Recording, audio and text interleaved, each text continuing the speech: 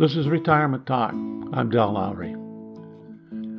Retirement grants us an opportunity to take a close look at weather and how it might affect our daily lives. Many are the retired people who move miles from where they have worked to live a more comfortable life in their later years. They want to live where the sun always shines. They want to live where they don't have to shovel snow. They want to live where they can enjoy outdoor recreational activities year-round, thus the flight of the snowbirds. The southern edge of America, from Florida to Southern California, continually blooms as favorite retirement havens. We drove through the South a few years ago during the winter, and I must admit, the weather was nice. Living in the Pacific Northwest, the warm sun does good things for the body and soul. We left in the midst of a snowstorm, and within 2 days, we're in our shirt sleeves and riding our bikes. Temperatures were comfortable. But then there is the summer. The temperatures soar to over 100 degrees in the summer. I hate hot weather. Weather was one of the considerations when we looked around for a possible move during our retirement years. We wanted a place that did not get too hot, like over 90 degrees, nor too cold, like below freezing. We wanted Goldilocks weather, something just right.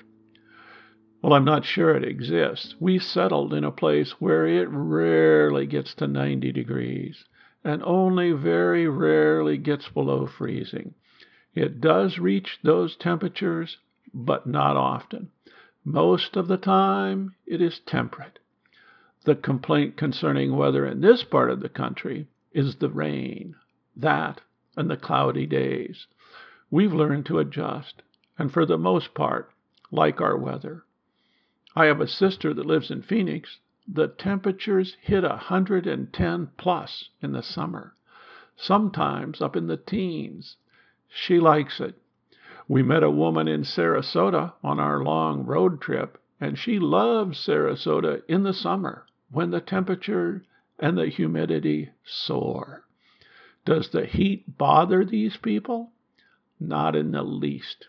They rise early in the morning to run errands or work outside, and then hold up in air-conditioned homes or buildings the rest of the day. Not a problem. I probably should try it sometime. I recall driving downtown in Phoenix and Sarasota and seeing few to any people. They drive downtown in air-conditioned cars and park in underground garages. They step into air-conditioned elevators, offices, and stores, and are never exposed to the outdoor temperatures.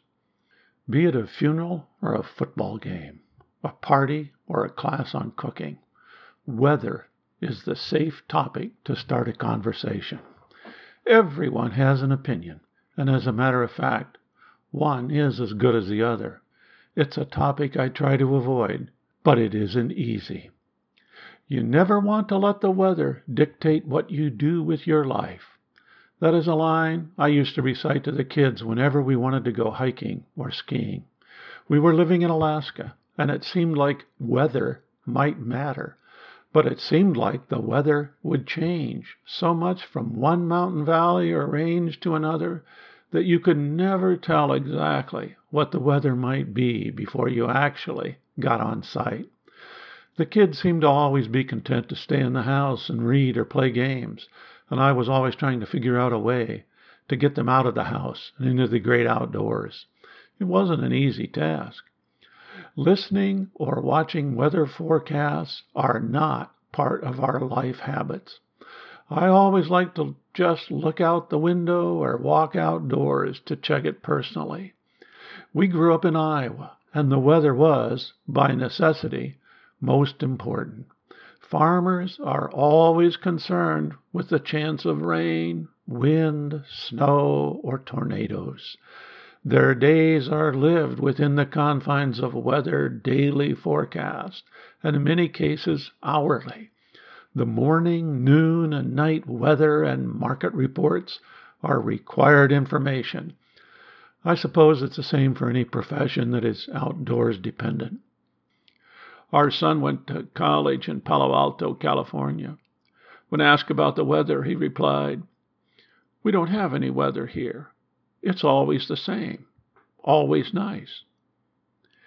He missed the snow and storms in Alaska, and when he settled into a career, it was back in Alaska. I think weather had something to do with it. I still think the idea of not letting the weather dictate what you do with your life is valid. A person can't do a lot about it other than move. Then you get into many other factors that influence your life. When we looked around for our retirement place, we considered size of community, proximity to large cities, and the presence of salt water and mountains, how friendly it was to walking or biking, and how diverse the community was. We wanted to live in a university town just for the cultural contribution and the addition of young people to our town. Weather wasn't everything. I have to admit that the past few years have seen us joining the snowbird migration. This year will be no exception. We will be packing our bags in the dark, and the weather will be pulling us south for a couple of months. Our choice of a place to retire has served us well for many years, but as age creeps up, the soothing power of a warm sun becomes even more attractive. This is Retirement Talk. If you have questions, comments, or suggestions, contact Del at retirementtalk.org.